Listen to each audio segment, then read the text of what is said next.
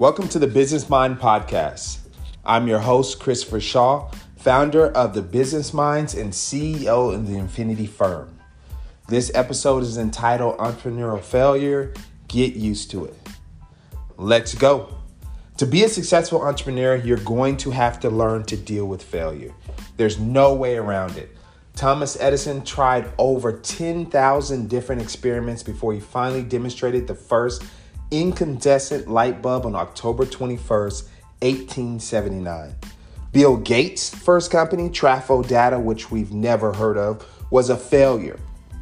Michael Jordan was once quoted as saying, "I've missed more than 9,000 shots in my career. I've lost almost 300 games. 26 times I've been trusted to take the game-winning shot and I missed. I failed over and over again in my life, and that's why I succeed." In my short stint as an entrepreneur, I failed more times than I can count. I've also had my share of success, but it's not even close to equal. The failures far outweigh the successes, and I'm sure I have a lot more failure ahead of me. I'm okay with that because I know that as soon as I stop failing, I've stopped trying to innovate. It's the nature of the business of being an entrepreneur and a success in general. If it were easy, everyone would do it. It is naive to think that every good idea that you have will result in a successful business venture. I've yet to hear entrepreneurs say, every single idea I come up with seems to work.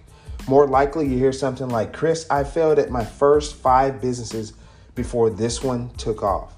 Think about that for a second. 5 businesses? Sometimes the number is 3, sometimes it's 20. But the important point is that most entrepreneurs don't hit a home run with their first company. It really does amaze me how many people have the stones to fail 5 times and still start a 6th business. You have to be supremely confident and treat those previous 5 times as a learning experience for the 6th. And if number 6 fails, you have to do the same and move on to number 7. In my personal opinion, the most important thing is how you deal with failure. Once you accept that it's inevitable, you are able to learn from your mistakes and move on. It's easy to let the failures consume you. Not so much because you're pessimistic, but more so because it's hard to see something that you've poured your heart and soul into be ignored and rejected. As soon as possible, you need to come to the realization that your business is what they are ignoring and rejecting, not you. The sooner you do that, the sooner you can objectively analyze why you failed and learn the things necessary for improvement for the future. Failure isn't easy and it's extremely frustrating, but it's a necessary part of success. Don't believe me? Ask Thomas Edison, Bill Gates, or Michael Jordan. Okay, asking Thomas Edison might be a little tough, but you get the idea.